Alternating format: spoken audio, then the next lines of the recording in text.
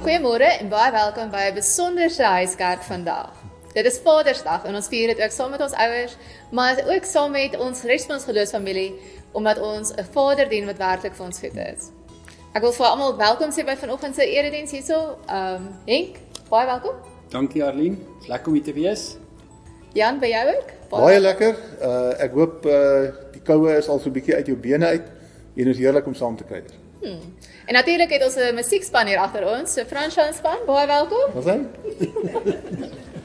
Dis lekker om almal weer so saam hier so in die kerkgebou te hê. Al is die kerkgebou so 'n bietjie koud op die oomblik. Ons wil julle graag vra om saam met ons in te teken, om op ons YouTube kanaal in te teken, daarso die klokkie te druk sodat ons vir jou al die huiskerke kan herinner van. Ons wil jou graag vra om op ons WhatsApp foon te kom sodat jy al die nodige inligting daarso sal vind. En dan nooi ons jou ook graag uit vandag na ons klein kerkervaring wat weer volgende week daarso is. Kom ons luister nou na Henk wat vir ons voorgaan met die foto met die seëngroet. Dankie Arlene, ek lees vir ons uit Jesaja 55. Kom almal wat dors is, kom na die water toe, selfs ook die wat nie geld het nie, kom, koop en eet. Ja, kom koop sonder geld en sonder om te betaal, wyn en melk. Waarom betaal julle vir iets wat nie brood is nie? Waarom werk julle vir iets wat nie kan versadig nie? Luister aandagtig na my, sodat julle kan eet wat goed is en versadig kan word met die beste wat daar is. Ek groet jou vanoggend in die naam van ons Vader en sy Seun Jesus, deur die kragtige werking van sy Gees, en mag jy versadig word vandag deur sy woord.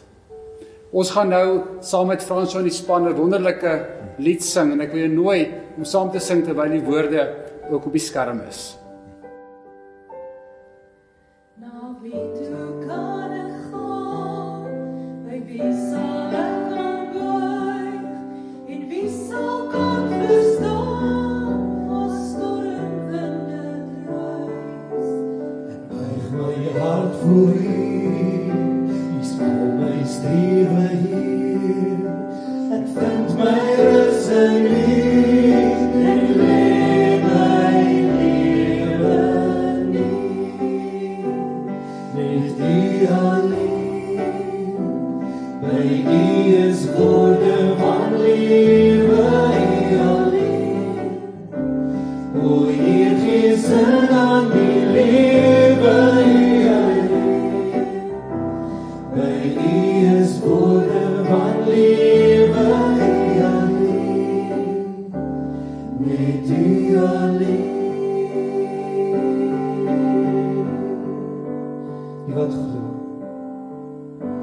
Die wat glo in die reding van die Here, vind rus in die skadu van die Heilige God. Die Almagtige, ek sal sê, die Here is my vesting. Ek sal sê, die Here is my toevlug en raad. My God wie ek vertrou, is my God. Ek vertrou die grote naam, die wat glo, sal nie nooit bestaan. My God in wie ek glo, op wie sal ek vertrou. In donker tye, as geloof en hoop toeslaan, en alles wat bekend is vir 'n oomblik verdwyn. Ek bly getrou, ek sal sê, die Here is my vesting. Ek sal sê, die Here is my toevlug en raad. My God wie ek vertrou, is my God.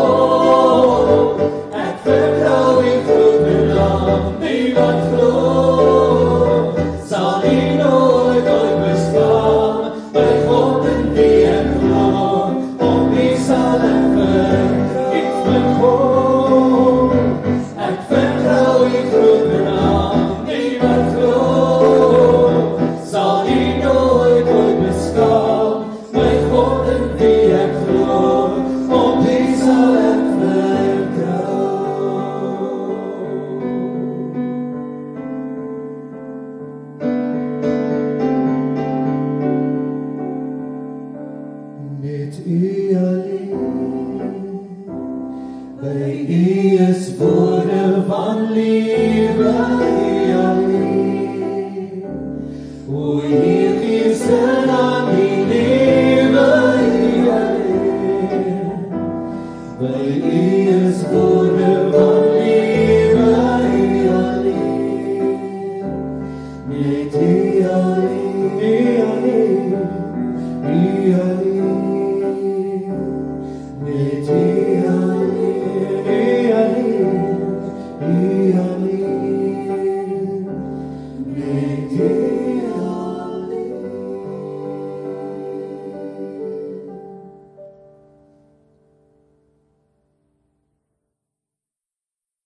Sjoe, wat 'n pragtige lied wat François nou vir ons mee bedien het. Ek wil julle graag innooi in ons kindermoment in vanoggend en ons het 'n besonder spesiale geleentheid. Van die kinders in ons geloofsfamilie het vir die pappas 'n spesiale video gemaak om vir hulle dankie te sê vir alles wat hulle vir ons as pa's doen. Kom ons loer vinnig gou daarna.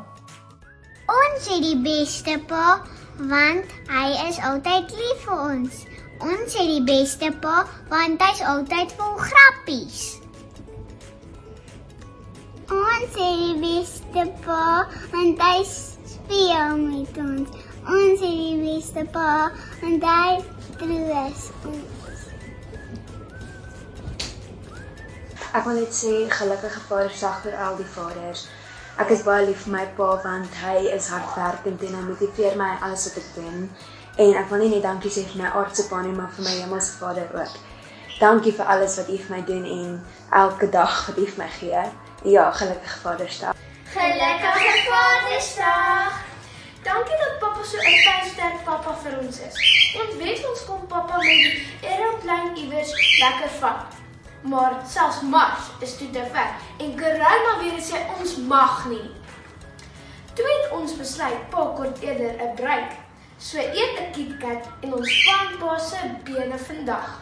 Maar môre is dit weer crunch maandag. Vanoggend se kindermoment was nogal vir my moeilik geweest. Want hoe verduidelik mense dat 'n mens partykeer verskillende emosies gelyktydig binne in jou het? So om my te help vanoggend het ek 'n bak hierso met cornstarch en water. En as julle kyk, sal julle sien dit is vloeibaar. Dit beweeg. As ek die deksel afhaal, sal julle sien dat dit lyk soos water wat melk in het. Nou hierdie water met melk in, sodra ek dit begin slaan, kan ons sien dit is kliphard. Ons hand kan nie ingaan nie. Die water raak te hard om my toe te laat om dit aan te vat. En partykeer is ons harte net so hard. Want ons is kwaad, of ons is bang, of ons is net hartseer. En ons wil nie hê mense moet naby ons kom nie, en mense moet aan ons vat nie. Maar in daai selfde oomblikke terwyl ons bang of kwaad en hartseer is ons harte ook maar eintlik sag. Nou as julle hierso sien, kan ek my vingers, as ek sag met dit werk, my vingers kan dan ingaan. Ek kan selfs probeer om 'n gedeelte daarvan uit te haal. En dit lyk aanvanklik soos 'n stuk klip wat ek uithaal, maar sodra ek dit saggies hanteer, loop dit weer. As ons toelaat dat ons terwyl ons kwaad is en hartseer is, ook die liefde beleef, dan raak dit soos hierdie cornstarch, wat kliphard was, maar toelaat dat dit op die ou ende vloei. Nou as julle hiermee wil speel, sal ek vir julle die bestanddele gee, en julle kan dit sien onder in die beskrywing van hierdie video, en ek hoop julle gaan groot pret hê om hierdie water te slaan, en sagkens daarmee te werk. Kom ons luister nou na oom Jan wat vir ons verder gaan vertel van hoe lyk dit om al hierdie verskillende emosies binne ons te hê.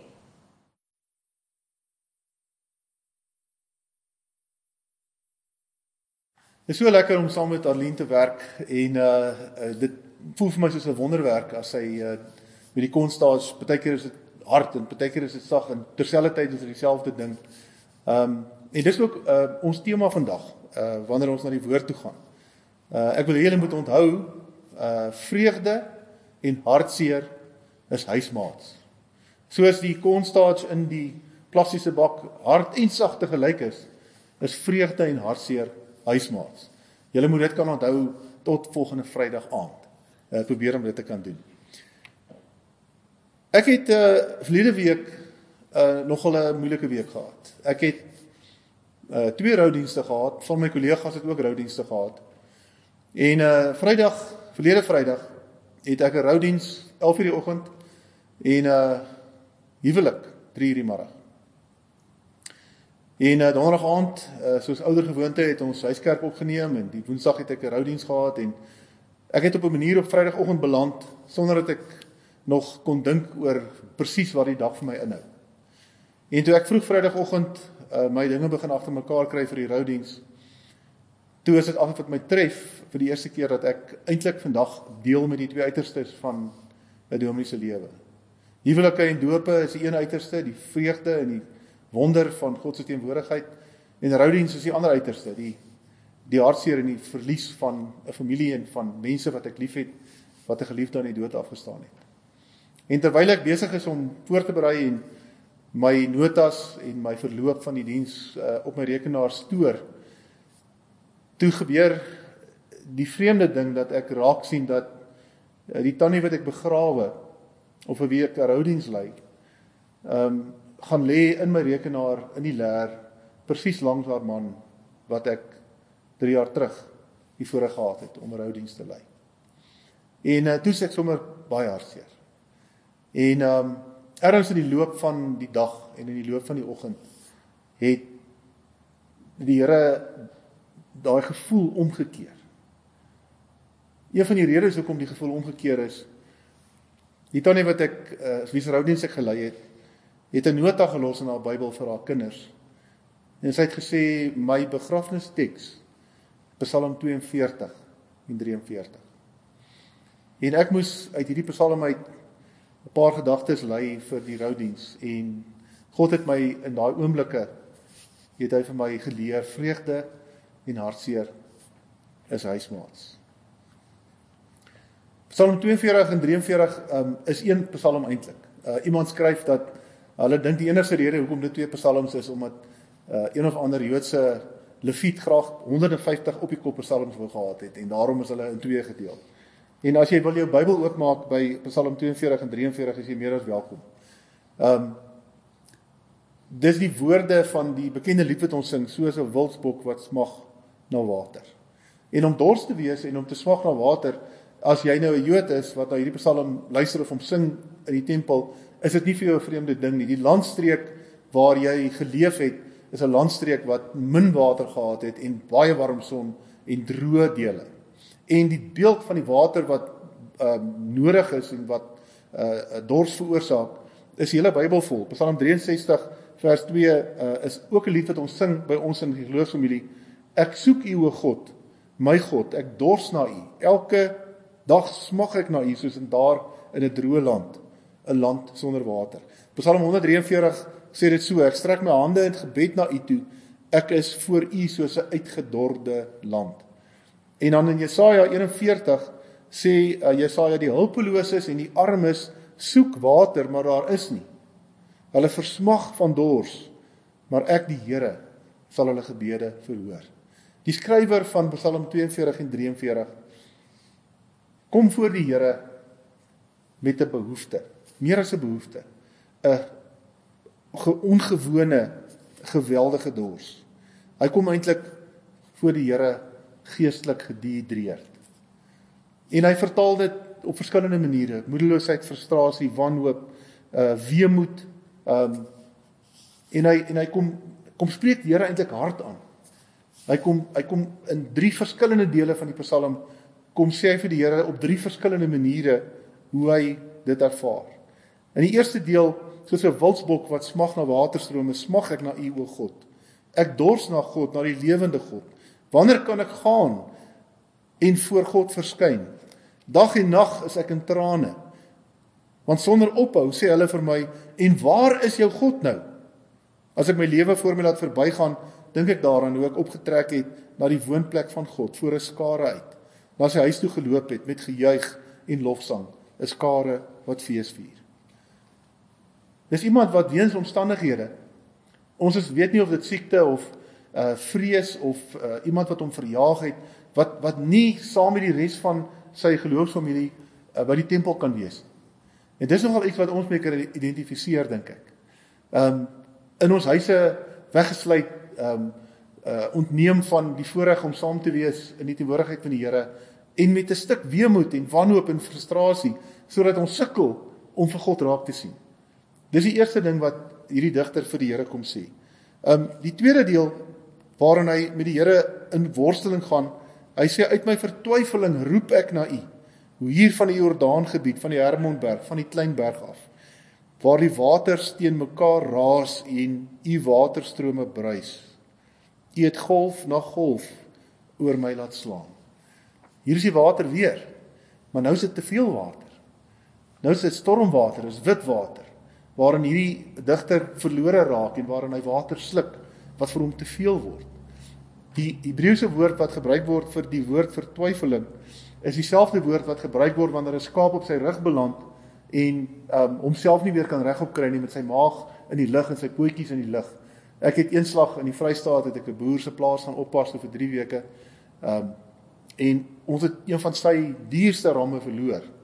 Een oggend vroeg, toe ek die krippe gaan ry het en die ysstukkend geslaan het, het hy in 'n geploegde land so omgeval, in 'n ploegvoer, en gewoon verklein van die koue. Ek het daai tyd 42.000 rand se ram, moes ek vir hom laat weet in Italië, die ram is oorlede. Weerloos, is wat die digter sê, ek voel weerloos. Ek voel, asof ek weggespoel word deur water. En dan in Psalm 43, wat die tweede deel is, of die derde deel is van die 2 psalms saam, wat eintlik 1 psalm is, raak hy nog meer intens. Laat tog reg aan my geskied, o God, behartig tog my saak teen 'n godlose bende. Red my van 'n vals en misdadige mens. Net U is my skuiling, my God. Waarom verstoot U my dan? Waarom moet ek gebuk gaan onder die smaad van die vyand? Stuur U lig en die waarheid, dat die my lei en my bring na U heilige berg, na U woning. Iemand wat onder aanslag is. En ek sit in die week en dink, in ons omgewing het ons nou nie mense wat op ons skree, omdat ons, vir hulle sê ons het Huiskerk gehou, of ons is deel van 'n klein kerk nie, maar hulle ongeërgdheid daaroor. Mense wat die Here nie wil ken nie, en mense wat die Here verstoot, sy ongeërgdheid, is iets wat my seer maak. Dis vir my sleg. Jou bure se ongeërgdheid oor jou liefde vir die Here is 'n stuk lyding wat ons verduur. En dalk is jy ook op 'n plek op hierdie stadium waar jy worstel in gebed met die Here. Ons begin die ervaring beleef van mense wat COVID positief is in ons gemeenskap. Ons begin die ervaring beleef waar mense hulle werk verloor. 2, 3 groot maatskappye het mense begin aflê, en mense wat baie naby is aan my as 'n dominee van 'n gemeente, mense wat ek liefhet, lidmate van ons, laat weet, ek kan nie my huishuur betaal nie, ek kan nie my telefoonrekening betaal nie. En die worsteling voor die Here, ek bid en ek praat met U, maar ek hoor U nie, en dit lyk vir my of ek worstel op my eie, en ek weet nie waar my hulp vandaan kom. Nou duidelik is die 2 psalms 1 psalm. So ek het die 3 dele nou uitgehaal waarin die digter met God worstel oor wat in sy hart is. Wil ek amper sê met die hartseer. Maar die wonderlike van hierdie psalm is dat vreugde en hartseer is huismaats. Want in hierdie psalm is die psalmdigter baie duidelik dat hy verstaan dat die rede waarom hy so hartseer beleef of seer beleef is omdat hy 'n disconnect met God beleef, omdat hy ervaar hy is ver van God af. En die tweede ding wat ons baie duidelik agterkom in die psalm uit is dat hy verstaan dat God die bron is van sy vreugde en van sy krag en van sy heelheid. Hy verstaan dit. Want tussen elke refrein, tussen elke stukkie worsteling is daar herhalende woorde waaraan hy homself herinner. En jy kan daai woorde vind in hierdie psalm as jy wil kyk in jou Bybel, by vers 6 kom die woorde, by vers 12 kom die woorde en by vers 5 van Hoofstuk 43. Dis amper asof hy in die hartseer homself verloor en dan terugkom na die Here toe in die vreugde om vir die Here te sê, waarom is ek so in vertwyfeling? En waarom kerm ek so? Vertrou op God. Ja, ek sal weer vir hom 'n loflied sing. Hy is my helper en my God. Dis amper as hy vir homself sê, venter, kry 'n greep op jouself. Bedaar broer, bedaar. Ja, jy voel aan die een kant besig om in die afgrond of die water jy besig is om jou weg te spoel. Maar aan die ander kant is daar 'n tyd wat jy uit hierdie tonnel uit gaan uitkom. En God is ook hier. Hy's ook vreugdevol hier, nou, in hierdie oomblik, wanneer jy hierdie wanhoop en hierdie worsteling beleef. Kyk bietjie reg in die middel van hierdie 2 psalms wat een is, by vers 9 van Psalm 42. Wat staan daar? Die kernbelydenis van hierdie psalm. Hoor wat sê hy? Tog sal die Here weer op 'n dag sy trou laat blyk, en sal ek selfs in die nag 'n lied vir hom sing, 'n gebed tot die God van my lewe. Jy weet, in die ou tyd het die mense altare gebou. Die Jode, so ver as hulle gegaan het, as hulle 'n wonderlike belewenis saam met die Here gehad het, het hulle altaar gebou, om hulle te herinner. En dis wat hierdie skrywer doen. Hy herinner hom aan wie God was, om hom te herinner dat God nou hier is. Hy dink terug aan die swaar dae, hy dink terug aan die worsteltye, en hy onthou hoe God opgedaag het. En dit gee hom nou in hierdie oomblik, gee dit vir hom hoop, omdat hy weet dat God getrou is, dat God sy beloftes hou, en dat God in die nag, in die duister teenwoordig is. Die gebed van hierdie digter is nie beantwoord aan die einde van hierdie psalm. Ons lees nie dat die Here het gekom en alles opgelos en dit was alles alright nie. Ons lees net sy belydenis, wat sê, ek weet wie God is en dit gee my genoeg hoop om aan te hou leef, elke dag van my lewe. En wanneer ek weer daar kom, is die eerste ding wat ek wil doen, ek wil my harp optel en my lier en my gitaar en my wat ook al, my trompie en my mense, en ek wil hulle saamvat en ek wil saam gaan juig oor God vir my goed is, want die dag gaan kom. So ek wil jou vanoggend herinner dat die slegte ervarings wat jy het, soos die cornstarch wat ons nou gesien het. Ek dink my ouma gesê is Messina. Wat baie keer hard is, baie keer vloeibaar en sag is. Ons verhouding met die Here is dieselfde. Ons kan bitter hartseer en bitter swaar kry, terwyl ons seëninge tel, soos oupa en ouma gesê het, en ons die vreugdes van God, die soetheid van sy teenwoordigheid, tegelyk kan beleef. Kom ons bid, en ons vra vir die Here om ons daarmee te help. Sluit die oë. Ag Here, ons in ons menswees, Here, ons wil aan en afskakel. Ons wil net die goeie beleef. En as iets verkeerd loop, Here, dan voel dit vir ons wil half van ons kop afraak, en dan dink ons as iets fout, en Here, en dan smag ons daarna om die vreugde weer te beleef. En ag Here, soveel dankie, dat ons kan hoor uit hierdie teks uit, dat vreugde en hartseer huismaats is. Wanneer pappa en mamma bekommerd lyk, en wanneer hulle swaar kry, dat ons kinders hulle kan herinner. Onthou pappa en mamma, vreugde en hartseer is huismaats. Kom ons sit om die tafel, ons tel ons seëninge. Wanneer ons as gesin wonder en worstel met die vrae van hierdie tyd, kan ons onthou dat ons net by die venster uit kan uitkyk en iets moois kan vier. En ek bid, Here, dat U vir ons daarmee sal help. In Jesus se naam. Amen.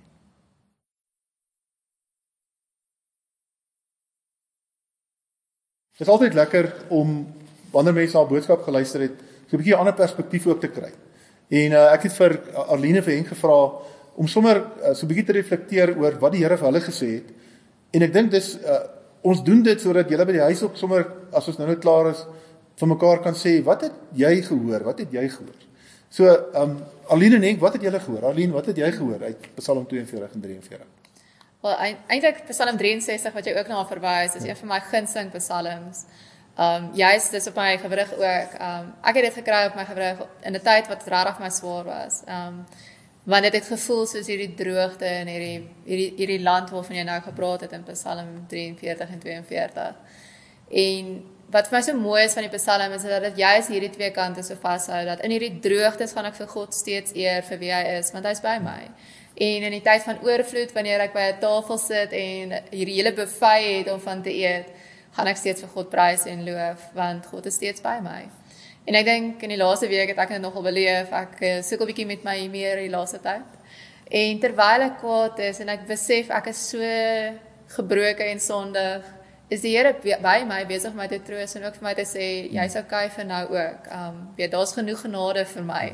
En dit gee vir my weer hoop, en veral in 'n tyd wat ek dink ons almal uitgedaag word met die hele COVID en die lockdown en alles wat nog aan die gang is, om daai te kan vashou terwyl dit regtig swaar gaan om te weet ek is so geliefd, en daai bring weer vreugde, en daar's dankbaarheid daar. Wonderlik, is altyd my lekker, ons dominees luister nie net na preke om dit te evalueer nie, ons luister met ons hart na wat die Here vir ons sê. Henk, wat het jy beleef? Ja Jan, wat my opgeval het is, hoe eerlik hierdie psalmskrywer is, en hy het gepraat, hy het maar nie gesê, ag die Here behoort te weet nie, hy het gepraat en hy het dit gesê, en ek wonder vir wie het dit dalk gesê, vir mense om hom, gesê, hy is kwaad, hy het gesê, ek weet, die Here se trou sal weer deurkom, en ek dink dit is belangrik dat ons mekaar ook aan herinner om dit vir mekaar te sê, dus dit nie maar net vir onsself moet hou nie, so daar waar jy is, dink ek is belangrik dat jou huismense sal weet hoe jy voel, moet dit nie net wys nie, en maar of dink dat almal moet weet, maar hoekom weet mense nie hoe ek voel nie, hierdie, sê dit, hierdie psalm moedig my aan, dat ek het sal sê, sodat mense dit ook vir mekaar kan sê, dat ek kan hoor as ander mense vir my sê, maar hou vas, die Here se trou sal weer deurbreek, ek weet ek sal weer 'n loflied sing, en eintlik herinner dit ook my aan Romeine 8 wat ons laasweek stilstaan, dit selfs as ek sug, maar eintlik wil ek sê, ons kan sug, maar ons moet dalk ook meer praat, en dat vir die mense ook sê, sodat ons daardeur ook aangemoedig kan word en kan groei. Dankie Henk, dis wonderlik om te hoor hoe iemand anders God beleef, en ek wil jou weer uitnooi, as ons nou klaar is, voor julle opstaan, deel met mekaar, wat het die Here vandag vir my gesê? Ons gaan nou luister na van ons kleinkerkleiers, wat eintlik net twee goed sê, is, wat beleef hulle as kleinkerkleiers, en hoe beleef hulle God in hulle diens wat hulle lewer, as kleinkerkleiers? Hallo julle, ons is Cheryl en Stefan Du Plessis, ons is die kleinkerkleiers van Kleinkerk 33, en is baie lekker dat ons met julle kan kuier. Kleinkerk het vir ons 'n nuwe betekenis gegee oor mense wat in ons eie omgewing is. Ek dink dis mense wat ons altyd misgekuier het by die kerk. En ons het ook uit die kleinkerk, ek dink dit is iets wat sterk uit die kleinkerk uitgekom het, dat mense gesê het, maar dit is vir hulle eintlik great om saam met mense te kuier wat in hulle eie dag tot dag betrokke is. Ook, jy weet, ons is hier oorkant aan Strydoms, Solomon Mswangu, so jy weet, ons is nou nie binne in P. Verlyneveld nie, maar ons is nog altyd deel van dit, en ons is nog altyd 'n behoefte gewees om deel van 'n gemeenskap te wees. Konteks miskien op ons het aanvanklik, het ons betrokke geraak, en later het Jan hulle ons gekontak om te hoor of ons miskien betrokke kan wees as leiers. En ek dink ook dit is wat ons uit die groepies uitgekry het is, almal is hier nie omdat hulle hier moet wees, nie, is omdat hulle hier wil wees. En ek dink ook dit is waar ons behoefte lê, dat 'n mens ook op so 'n manier betrokke kan wees in God se koninkryk. En jy weet die stories wat nou ons so twee goed wat gebeur het in die laaste maand of so, is dat ons het mense hier onder, ook Du Plessis, Philip en Wetele, hulle het agter mense in die gemeenskap eintlik se kinders gekyk, terwyl die vrou in kraam was, en soos julle weet met die COVID reëlings en goed, die mans kan nie noodwendig betrokke wees in die teater nie, en ook verdere komplikasies tydens die kraambevalling, het toe gebeur dat die vrou eintlik, jy weet, dat sy in die moeilikheid ingehardloop het, jy weet, soveel dat die dokter uitgekom het en vir die man gesê, jy weet, dit gaan regtig nie goed met jou vrou nie.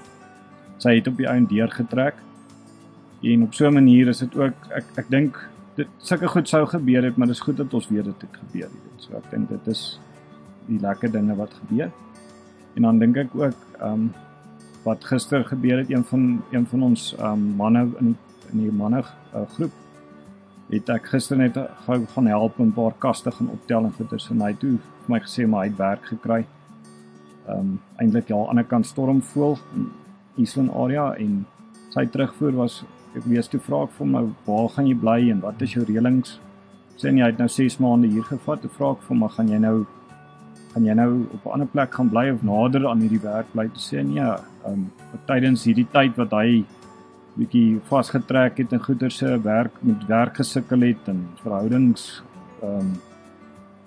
challenges wat hy gehad het, het hy op die ouend gesê, jy weet, eintlik dit maak nie saak nie. Hy sal eerder die afstande ry en eerder hier in die gemeenskap is van die mense te ondersteun. En dit het hom baie gehelp tydens hierdie tyd. Jy weet, en ek dink dit is amper erg. Ek dink wat ons onder COVID wil sê is dit in 'n mate jy wag vir alles langer, dit tyd vat langer en goeders, jy weet, so alles is eintlik op irritasie vlak en op 'n wagtydperk en jou geduld word tot die uiterste beproef, want ons is in 'n ander situasie en nie in wat ons gewoond is gewoonlik.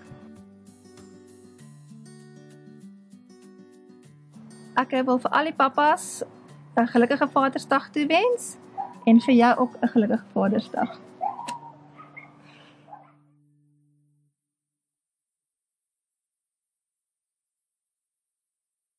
Dit is nou my voorreg om vir jou ook dankie te sê. Dankie dat jy deel is van ons bediening. Dankie dat jy met 'n oop hart en 'n oop hand ons help om ander mense ook te help. Jy weet daar's verskeie maniere wat jy kan help. Al die besonderhede verskyn op die skerm, het sy met Zapper of Payfast of in ons rekening inbetaal. Dankie dat jy dit moontlik maak. Dankie vir jou oophartigheid selfs in hierdie moeilike tyd. Daar's mense wat regtig swaar kry, maar daar's mense wat ons in staat stel om daardie mense te kan help. So, doen asseblief voort daarmee. Dankie dat jy betrokke is met van ons kospakkies wat ons uitdeel, van die mense wat van ons mense bel. Dankie dat daar mense is soos jy, wat 'n verskil maak en ons in staat stel om 'n geloofsfamilie te kan wees, wat regtig mekaar dien. Ek wil jou nou uitnooi as ons hierdie Huiskerk gaan afsluit, kom ons sing hierdie lied saam met François en die span van hierdie woorde van Psalm 42. Ek dors na U. Kom ons sing lekker saam. Soos 'n rotsblok wat smag, na water smag my siel, na U, o U alleen is my harts verlange en het bring aan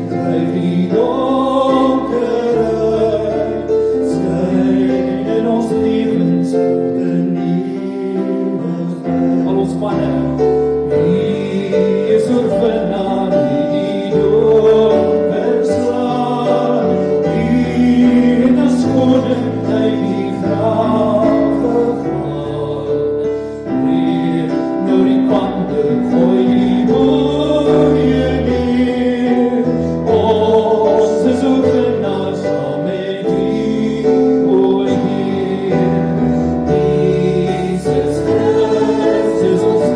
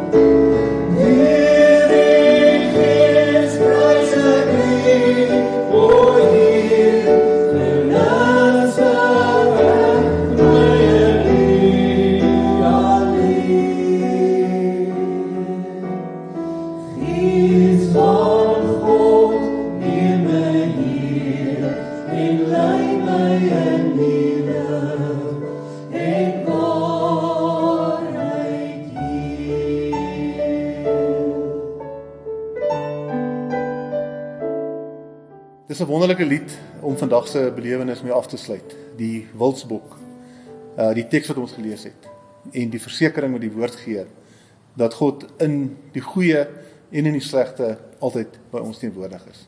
En daarom is dit vir my voorreg om jou vandag weg te stuur in jou lewe in met die seën van God ons Vader.